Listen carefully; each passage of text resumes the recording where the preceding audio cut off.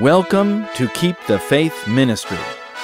Keep the Faith brings you timely messages with in-depth spiritual analysis of current events in light of Bible prophecy, so you can prepare for the coming of Jesus. Listen to what the news won't tell you. Here is another important message for our times. This is Pastor Hal Mayer. Dear friends, welcome to Keep the Faith Ministry. I pray that the Lord is blessing you greatly, and I pray that your families are preparing for the coming of the Lord. First, a reminder, if you still want to continue receiving our free CD sermons each month, please send in the little yellow card so your subscription is not canceled. Do it right away so that you don't forget. The sermon you will hear this month is very important. So important, in fact, that this is the second time I am sharing it with you. I presented this sermon about 5 years ago, and since that time I have been asked by many to present it again. In recent times there have been some who have really pressed me to do this, and I felt perhaps that the time had come, since most of our listeners have never heard this message before. For those who have heard it, you will find that it has been updated and expanded considerably. I pray that you will receive a great blessing as you listen. One of the most incredible changes ever to happen to God's church took place at a time in which there is no biblical record. Yet the changes were so profound and so devastating that it is vital that we study them. The Jews were led by Satan to their ultimate rebellion and to their rejection as God's church. There are many lessons for us today that we had better learn if we're going to avoid making a similar mistake in our day. Now, before we read God's holy word, we must bow our heads and ask for His wisdom to understand what He wants to tell us today. Our Father in heaven, thank you for your holy word and for the truth that it contains for us today. Please send your Holy Spirit to speak to us about this truth and help us to understand what you wish to say to us.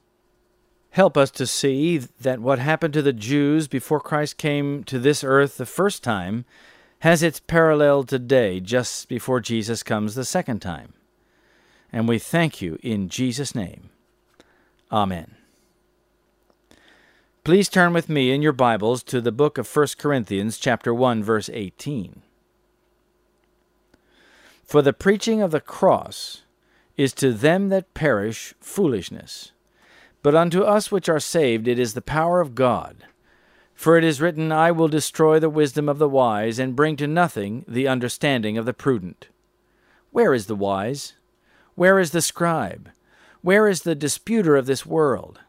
Hath not God made foolish the wisdom of this world? For after that in the wisdom of God the world by wisdom knew not God, it pleased God by the foolishness of preaching to save them that believe. For the Jews require a sign, and the Greeks seek after wisdom. But we preach Christ crucified, unto the Jews a stumbling block, and unto the Greeks foolishness. But unto them which are called, both Jews and Greeks, Christ, the power of God and the wisdom of God. Notice the contrast between the preaching of the cross and the thinking of the Jews. The Jews were looking for sensational manifestations of truth in order to make them willing to believe. They were in some ways like the charismatics of today, who want a religion that mostly involves their senses and feelings, but which largely ignores the intellectual and truly spiritual. On the other hand, notice that the Greeks were emphasizing the intellectual and avoiding the emotional. The Greeks seek after wisdom, Paul said, verse 22. Paul saw that something happened between these two groups of people, the Jews and the Greeks, that he believed would also threaten God's church. He could see what had happened to the Jews under the influence of the Greeks, and he warned all of God's people down to the end of time what was to come. Originally, the educational system that God gave the Jews was simple, practical, natural. and designed to create love and loyalty to God and an understanding of His law in their hearts. If Israel had remained loyal, God would have blessed them so much that they would have been the admiration of the world and consulted regularly. God's educational plan would have prepared Israel to announce the Messiah's salvation to the world. But God's chosen people stoned the prophets, went whoring after idols, languished in Babylon, and ultimately rejected Christ the Messiah. After returning from captivity, being fearful of idolatry, they hedged themselves with rules and regulations to prevent apostasy. Satan knew it would be extremely difficult to entice Israel into rank idolatry again, so he tried another angle. At the end of the Medo-Persian Empire, Alexander the Great conquered the civilized world. But his sudden death left the empire divided between his 4 generals. The Greek Empire championed worldly masters of wisdom. Aristotle, Socrates, and Plato laid the foundation of Western culture. They tried to solve the moral dilemmas of society using worldly pagan philosophy. Though Greek civilization flourished economically, their system of philosophy and education failed to produce the moral system that could change the heart and make it truly noble. It had no divine system of evaluating right and wrong, no standard other than itself to judge righteousness. Sophisticated Greek culture required highly developed colonization and city life. The city-state was the only social concept of mature Greek culture. But it was not a city with walls and fortifications. They were more interested in the usefulness of the city in which to engage Greek culture. Grecian kings were known for establishing large cities, colonizing and mixing cultures together under Greek principles. Colonizing large cities removed people from the natural, simple influences of the country and engaged them in the complex, man-made, and the artificial. Previous empires forcefully imposed their culture and religion on those nations they conquered, but it was always difficult. By contrast, Alexander was the first emperor to leave national culture and religion alone from a military standpoint. Nevertheless, Hellenistic philosophy, economics, lifestyle, language, and the arts sunk in very deeply. By popularizing their culture and education, they could integrate it into other cultures, resulting in one vast Greekdom under their intellectual masters. This strategy was very effective, not by creating an empire controlled by military power, but by creating a cultural empire built on ideas and a way of thinking that would influence nations throughout all time. What Babylon and Medo-Persia had failed to do by force of arms, the Greeks did by force of intellect. Though their military power was relatively short-lived, the power of Greek intellectualism is still with us today in every aspect of our lives. No wonder Paul wrote what he did in 1 Corinthians. He was very concerned that the philosophy of the Greeks would compromise the church. He could see that these ideas and philosophies were very attractive to the unregenerate heart. The effect of Hellenistic culture on God's church during the 400 years between the last Old Testament prophet and the time of Christ is instructive to his church today. There were no prophets to speak to God's church, and the Bible is otherwise silent concerning the history and condition of the church during this period. Interestingly, many of the same principles the Greeks used on the Jewish church, which led to its terrible rejection of Christ, are being used on God's church today to prevent it from receiving the latter rain. One of the 4 generals that took control of the southern part of the Greek Empire after the death of Alexander the Great was Ptolemy I. He began the Ptolemy dynasty that ruled from Alexandria, Egypt. This kingdom had the most influence on the Jews during the 400 years just before Christ came to this earth as a babe in Bethlehem. Moreover, the change that took place during that time had far more impact on the Jews and their faith than it did on other nations. The reason was because the Jews were so different from the Greeks, and those other nations. The Ptolemies were very willing to let other nations' leaders close to the circles of power in Alexandria. They invited these leaders to participate in at least certain aspects of their government. They also involved them in key aspects of Greek culture, including religion and the arts. It was a sort of political and cultural ecumenism, but it had powerful effects on Jewish religious thinking. Today we have a similar convergence within politics and within religion.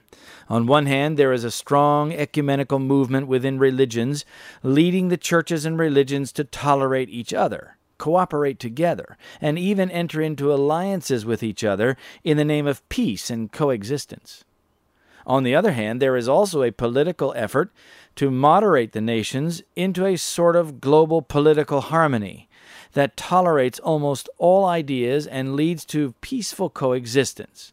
U.S. President Barack Obama clearly preaches this message, as does Benedict XVI.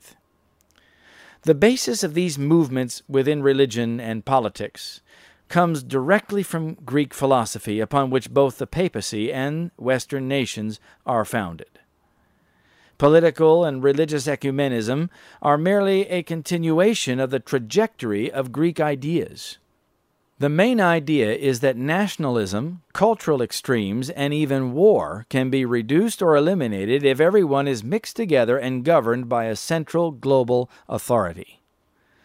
The Vatican promotes this principle because ultimately she can use it to lead the nations, kindreds, tongues, and peoples to look to her for moral guidance. This strategy of integrating political and thought leaders into Greek government and culture was effectively used to strengthen Greek cultural integration back home. But in no place was this more effective than in Israel. It was a Trojan horse that eroded Jewish uniqueness and undermined God's plan for the Jews. The pagan Greeks were very friendly to the Jews. Alexander and Ptolemy I offered them equal rights, benefits, and protections with all other citizens. This friendly relationship between the Jews and the Greeks caused large Jewish communities to arise in Alexandria, Egypt. The Ptolemy strategy to integrate Greek culture into Jewish life was a multi-pronged approach through their educational system, their economy, and through entertainment and the arts. The Jews were intrigued by the intellectualism of the Greeks, and eventually became enthralled with it.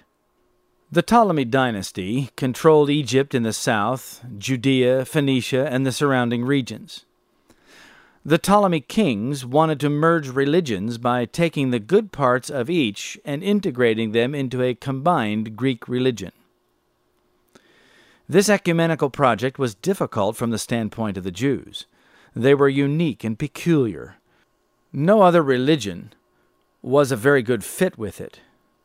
It had to be changed in order to merge it into the religion of the empire.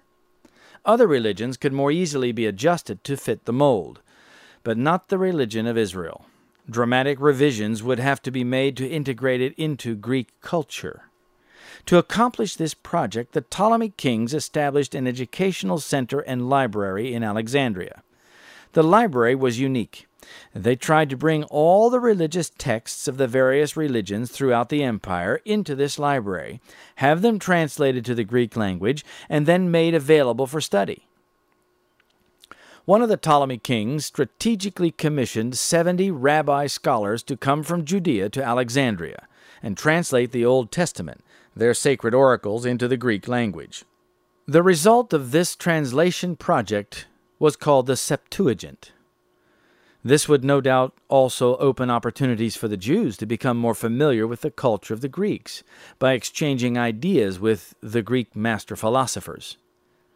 The Jews would have vainly seen it as an opportunity to influence the Greeks with their own sacred texts. But that was only the beginning. Promising and talented Jewish youth were no doubt invited to Alexandria's schools, and then with their degrees came back to teach in Jewish schools. Because Greek culture was becoming quite popular, the Jews thought this a good way to bring fresh thinking and new perspectives into Jewish life. The average Jew was enamored with Greek lifestyle and materialism, and the prospect of wealth strengthened the Jewish fascination with Greek thinking and culture. Meanwhile, Greek intellectualism crept into Palestine.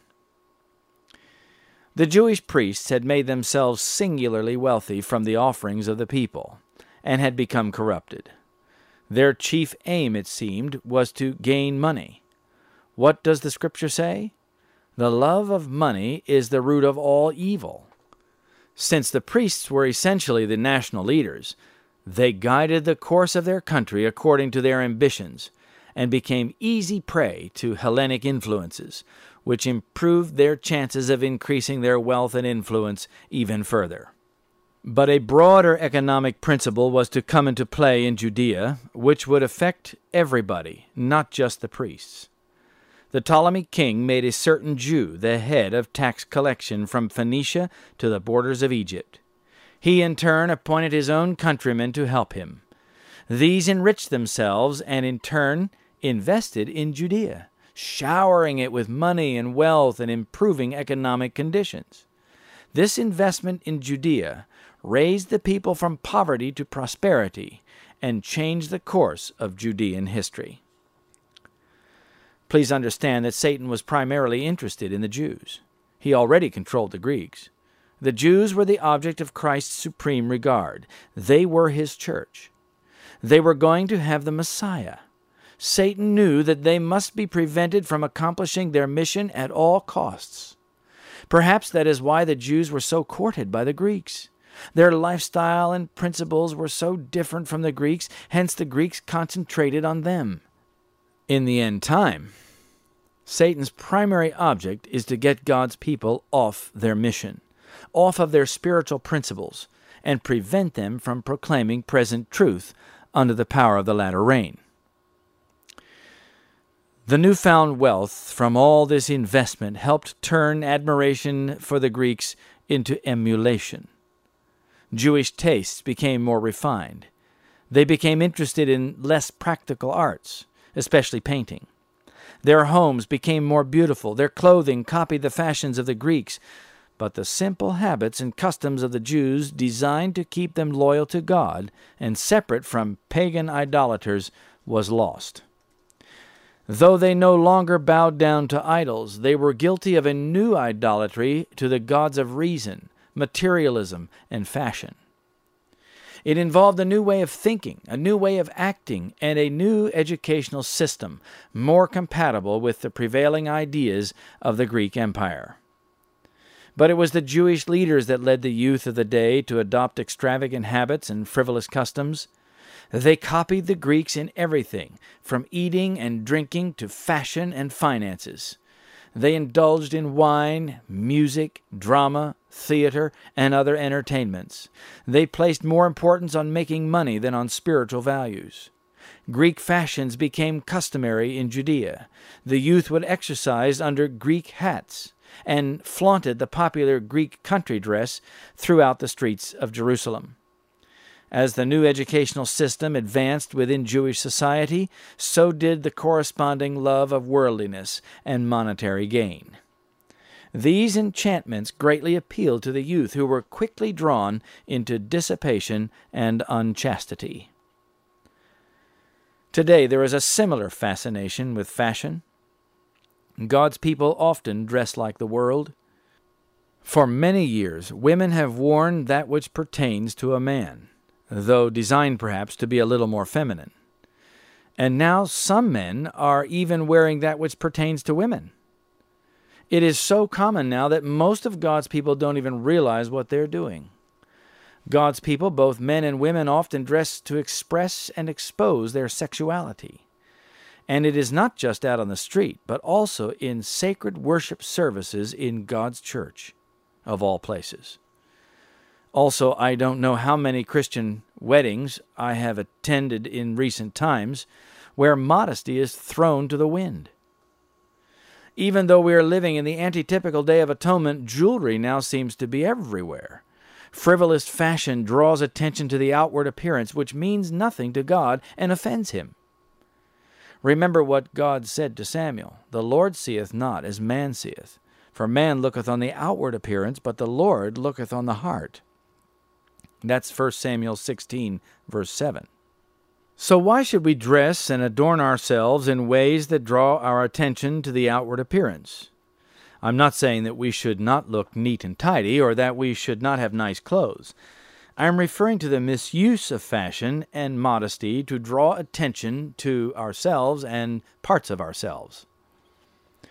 For many reasons, gender roles in modern society have become so confused that there is now so much disorientation that it has led to great social controversies in things which God never intended should arise, such as homosexual lifestyles and even gay marriage. God's people today seem to have the idea that because we have to love everyone, we had better not speak out against sin. We have been leavened by the very same Greek principles that were used on the Jews. The Greeks loved their festivals, which consumed a large share of public life. Some important Jews, familiar with Ptolemy's court, witnessed and even participated in the corrupt orgies connected with the numerous Greek festivals. These leading Jews brazenly introduced them at Jerusalem, including the wine, dancing women, and pagan music in among God's church. The result was that there was less interest in the festivals that God had given to His people to inspire them with truth and soul-saving education. Moreover, there was a steep decline in morality, particularly among the young. You see, the Jews were being re-educated into the thinking of the world. Some of the leading Jews knew that in order to Hellenize the Jewish church, they would have to control the education of the young, so the Jews could become as much like the Greeks as possible. Some of the most influential Jews shamelessly conspired to systematically Hellenize the Jews through education, and eventually abolish the faith of their fathers. The goal of these liberals was the complete incorporation of Jewish life and customs into worldly Greek culture. Greek education put a high priority on sports. The Jewish revisionists introduced games, races, wrestling matches, and contests of all sorts in Jewish schools, even though Jewish law sternly opposed these innovations. One of the high priests, named Jason, introduced the Olympian Games into Judea and built a gymnasium for this purpose in the heart of the city close to the temple. Jewish youth flocked to this Olympic shrine within their own borders. Greek sportsmasters were hired to teach them their games. The Jews crowded the stadium. Even the priests neglected their duties in the temple so they could participate in the games. There was one embarrassment to the Jews. The participants in the Olympic Games were required to compete naked. One of the distinctive marks of Jewish singleness to God was circumcision. Yet this became a mark of shame under the influence of the Greeks. To prevent derision, Jewish Olympians undertook a special operation to disguise this. And little wonder. Competitive sports are contrary to God's system of education, and this symbol of their singleness to God was a constant reminder of their new idolatry. Perhaps for the benefit of those that are new to this concept, I should refer you to Philippians 2, verse 3, which says, "Let nothing be done through strife or vainglory." There can be no doubt that sports are a form of organized strife. After all, the Greeks had invented them, particularly the Olympics, in order to keep their soldiers fit for the battle. Most people who have played or watched the more dramatic sports games recognize the overt physical brutality and strife, both among the players and even among the fans at times. But the same principles are at play in games with less physical contact. The players still try to overcome their opponent rather than cooperate with him or her. And there is still the competition, which is contrary to the Spirit of Christ. Many people think that competition is a good thing, because it teaches some good lessons. But friends, all competitive games are focused on taking advantage of another's weaknesses in order to gain the point or win the game. This is not the principle of Christ, who urges us to help one another on the path to heaven. Moreover, competitive games are full of vanity. The winner is bathed in glory, particularly if it is an important national or international tournament. But even in the local Christian elementary or primary school, the winner is the one that gets picked first for the next game, and is the one on whose team everyone else wishes to be. This vanity increases pride and arrogance, a spirit that is contrary to the principles of heaven. Furthermore, many sports games involve deception. You fake one move and then do another. This is breaking Jesus' commandment, which says, "Thou shalt not bear false witness." Some say that you cannot avoid competition in this world, and while this may be true, the Christian can avoid it as much as possible and minimize his involvement. He certainly does not have to fill his mind with sports games. Competitive sports and games have become to this generation what they were to the Jews during the Greek Empire. They are a form of idolatry which has been sanctified and approved by churches, pastors, and teachers, and even parents. How can we be so undiscerning? How can we lead our children to Jesus when we first lead them to the spirit of competition and supremacy over each other? If you would like more developed thoughts on this topic, ask for our sermon, Like the Idols of the Nations. We will be glad to send it to you. The decline in standards fostered by the liberal leaders led to a general disregard and even denial of the fundamental truths of the Jewish faith. By the act of its own people, wrote one historian, Jerusalem had renounced its age-long isolation and come into line with the great Hellenic world. The increasing fascination with Hellenic culture led to less interest in the old Jewish laws and ways. Little by little, the things that made the Jews distinct, their very identity, became open for discussion. Even conservative Jews began to question their old traditional beliefs. They wondered if the teachings of Judaism were actually correct. They could see that their old teachings were in conflict with Greek reasoning. Yet the Greeks were so successful. How could it not be the blessing of God that they were so beneficial to Jewish economy? They gradually replaced God's definition of success with Greek ideas. They even began to wonder if God really required self-denial and whether God was really concerned about man at all. You see, these two things go hand in hand. How can we understand that God loves us deeply and sacrificed himself for us if we ourselves have no desire to help others and sacrifice for them? Self-sacrifice is one of the ways that God helps us understand his love for us. God ordained sacrifice to help us grasp the principles of heaven. Yet in today's society, self-sacrifice is rarely really practiced. We build large homes for our personal use and then have to buy all sorts of furniture to put in them. Then we have to maintain them and keep them working properly. The idea seems to be that the larger the home, the better. Would it not be better to place these resources into God's work and live simply, even if we have the resources to live more extravagantly? The rabbinical schools of the Jews continued to operate, but as Alexandria-trained rabbis held sway over the curriculum, the training in these schools became greatly compromised. Increasingly, they were less practical, less biblical, and more theoretical. There was an emphasis on the study of the Greek philosophers instead of the Jewish prophets. Sports, games, wealth, and luxury were glorified. Worldly motivation replaced an interest in service in God's cause. Year after year, the Word of God was studied less as the educational curriculum moved toward intellectualism and rationalism. Year after year, man was exalted and God was less thought of. The degreed rabbi was extolled and the unlearned depreciated. No wonder Jesus never attended the schools of the rabbis or the theological seminary in Jerusalem. What would happen if ministers today refused to attend the seminary like Jesus did? Would they be more pious? Would they preach more from Scripture?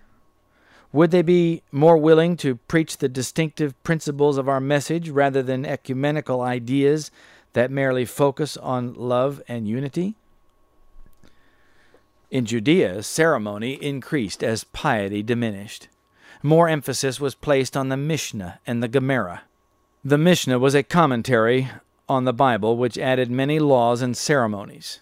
The Gemara was a commentary on the Mishnah, which again added more regulations and rules. There was a saying in the Ethics of the Fathers, another commentary, which went something like this: a child of 5 years should study the Bible, at 10 the Mishnah, and at 15 the Gemara. As a student advanced in years and increased in mental ability, he studied God's Word less and man's writings more. What do you think this did to their understanding of the great principles of the sanctuary, which were designed to protect God's people from worldliness and teach them the way of salvation? In the Jewish mind, these things began to become less and less important. Fidelity to God's law was seen as too narrow and restricting. Attendance at temple services was less and less. The simple truths of the sanctuary message failed to impress their minds anymore.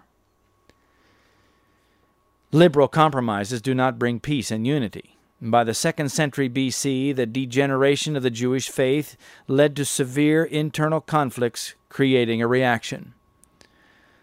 Those that opposed this liberalization banded together and formed the Hasidim, or the pious. The conflict between the liberals and the conservatives pushed both parties to opposite extremes so that they could not comprehend each other. The conservatives accused the liberals of backsliding, breaking the law, and of fearful sin. The liberals accused the conservatives of folly in retaining the old landmarks and of undermining national progress, prosperity, and stability. As you can imagine, the conservatives, trying to uphold the historic principles, were accused of causing the disunity. Does that sound familiar? Arguments arose on all fronts. Disagreements about sports, food, medicine, worldliness, and philosophical problems created general discord. Both parties struggled for political influence. The liberal Hellenizers wanted one of their number to replace the conservative high priest, and soon the burning question in Jerusalem was whether it was really necessary that the high priest be a descendant of Aaron, leading to fears that the liberals would desecrate the high office. The people generally took the middle course. They enjoyed the luxuries, refinements, entertainments such as drama and theater and the ever-present sports, but disapproved of the extreme liberal excesses because they did not want to break their connection with the past. Some even began to rationalize that since the Jews were the special objects of God's affection, these changes to society, buttressed by economic strength, were actually blessings from God and should be accommodated. The conflict and strife in Jerusalem with its political intrigues drew the attention of Antiochus Epiphanes, who marched on Jerusalem in 169 B.C. Antiochus desecrated the temple, made the keeping of the Sabbath and circumcision capital crimes, while forcing the Jews to keep the pagan festival to Dionysius. The revolt of the Maccabees and subsequent wars eventually restored the temple and Jewish nationality under the control of conservatives, but the infiltration of Greek principles was never eradicated. The enemy had succeeded. The Jews had departed from God again, and to supply the lack of spirit, the conservative rabbis made the Jewish religion much more legalistic in order to restrict Hellenism's progress. Yet the religious leaders had lost sight of the true object of their faith. They multiplied ceremonies without understanding their real message. Meanwhile, the Jewish church had become so compromised that full reform was essentially impossible. By the time of Christ, it was obvious that even he could not change them and had to start a new church. As the Jews had departed from God, faith grew dim, and hope had well nigh ceased to illuminate the future. The words of the prophets were uncomprehended, wrote God's messenger in Desire of Ages, page 29. The influences of pagan culture, philosophy, and lifestyle had so gutted the religious life of the Jews that when Jesus came to them, only a few humble souls recognized and welcomed him. Even the masses who followed him daily looked for a temporal kingdom, and when threatened by the religious leaders, they deserted him. Can you imagine how sad heaven must have been to see the reaction of the Jews to Jesus? Imagine their horror at the hatred that was directed at Christ. Imagine the heart-sick angels that ministered to Jesus as he was persecuted by the priests, as he languished in Gethsemane, was beaten by the Romans, and hung on a cruel cross. Imagine the shock and horrified amazement of heavenly beings as the church leaders mocked him and derided him as he hung on that cross. Unbelievable. Satan had been so subtle and so slick in captivating the minds of the Jews with all these liberal compromises and then creating a conflict that prevented them from ever coming back into balance of the truth. It is difficult to imagine, perhaps, but is it not probable that Satan is working to do the same things to God's church today? As difficult as this may be to accept, it is true. Here is how. In our day, there has been a similar loss of core principles of truth in God's church, and the parallels are phenomenal. For example, to meet accreditation standards, teachers attend evangelical and secular seminaries for advanced degrees, in the Greek tradition no less, and bring evangelical teachings back into the seminaries, training youth to give the last message to the world, compromising their training of the young pastors. Years ago, the liberals knew that the only way to change the church was to control the educational system. This they have done successfully. Our schools have replaced agriculture with Greek pagan concept of games and sports, and have tried to become as much like secular schools as possible. Have you noticed that many churches have gymnasiums built across the parking lot? The distinctive features of God's educational system that were to set our educational system apart from the world have been largely eliminated. Academic curriculums now emphasize less Bible and more evangelical theology and ecumenical teachings.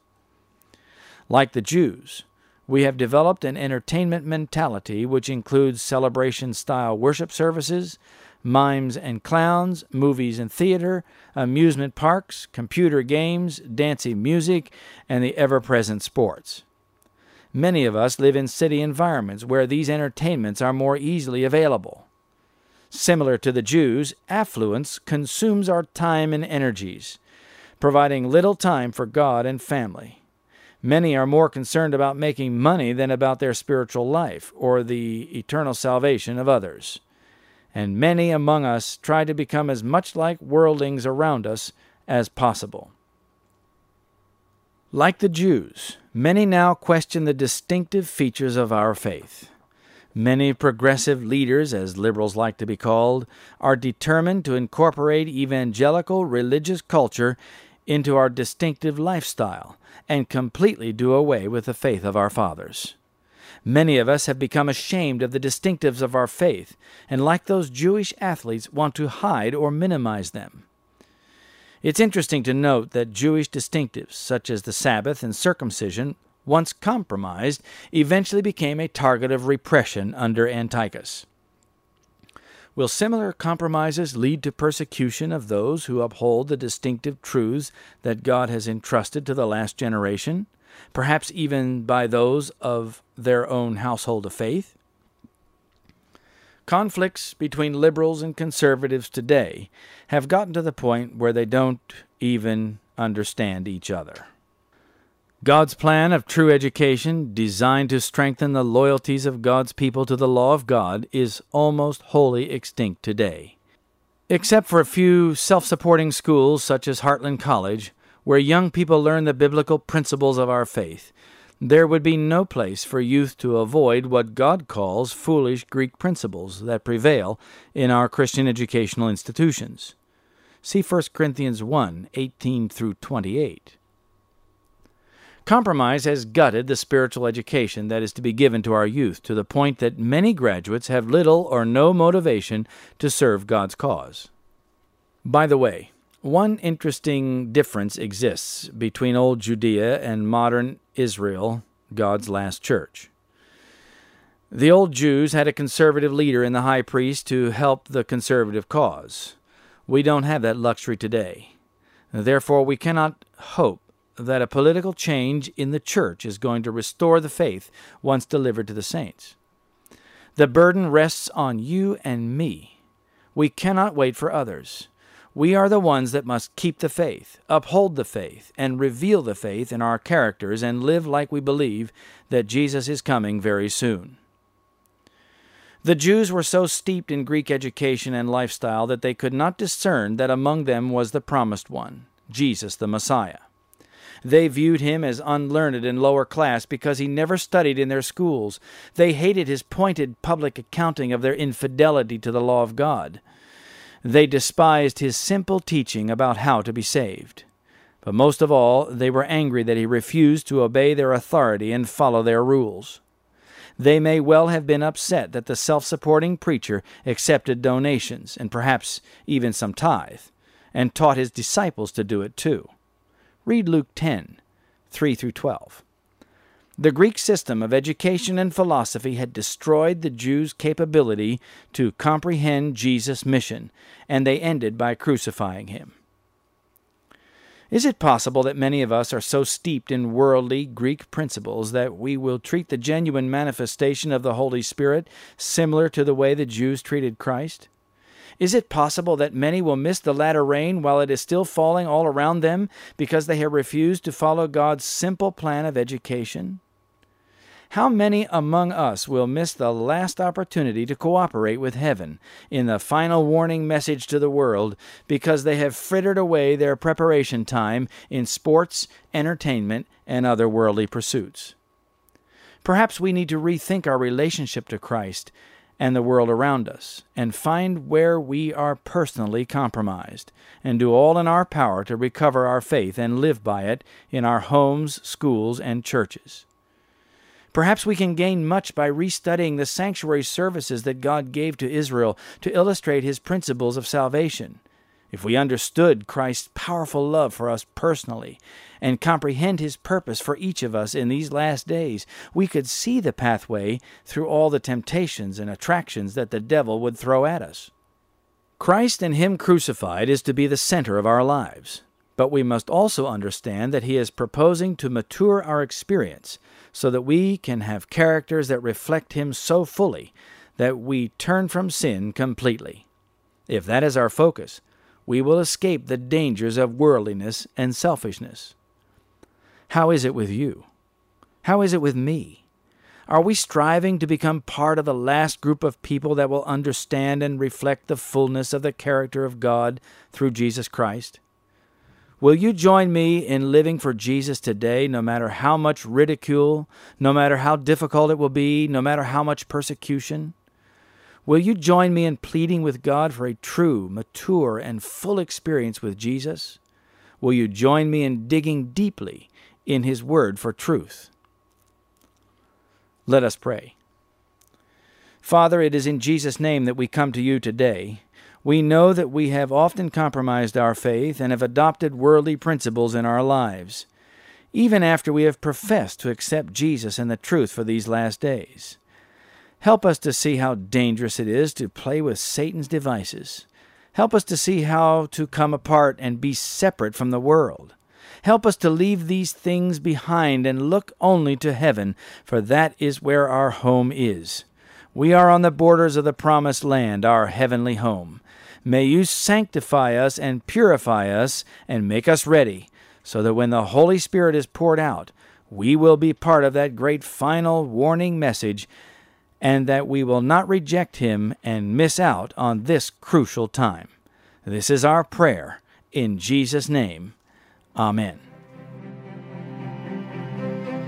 Can you see that we are surrounded by so great a cloud of witnesses, those who paid the price, the supreme sacrifice, those of whom this world were not worthy? Let us run the race with endurance, laying aside every weight, casting aside every sin. Let us run, fixing our eyes on the Son, looking to him, finishing what we've begun. Let us run.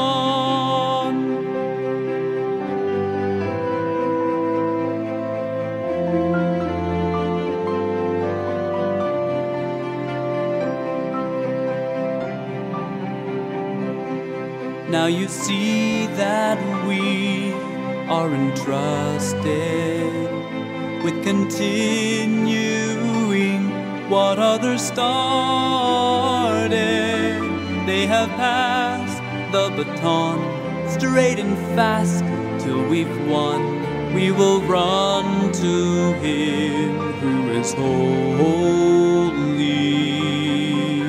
So let us run the race with endurance, laying aside every weight, casting aside every sin. Let us run, fixing our eyes on the sun, looking to Him, finishing what we've begun. Let us run.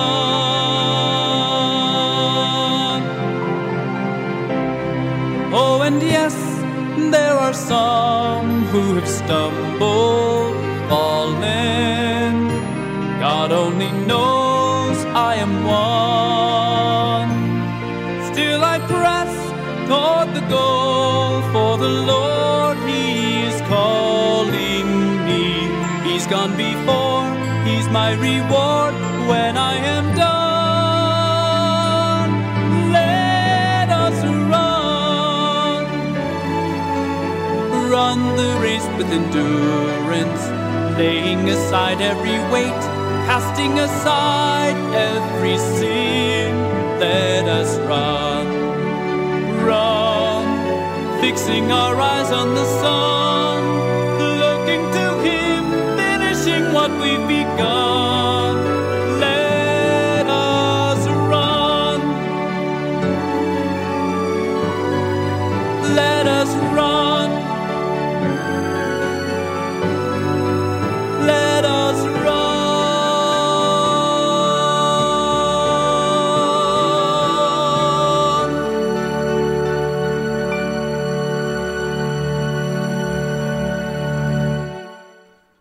We hope you have been greatly blessed by this month's message. Your prayers and gifts mean much to us. Thank you for your support. The song you have just heard is entitled Let Us Run, sung by Christian Berdahl. It is recorded on a CD with other beautiful hymns called The Narrow Way.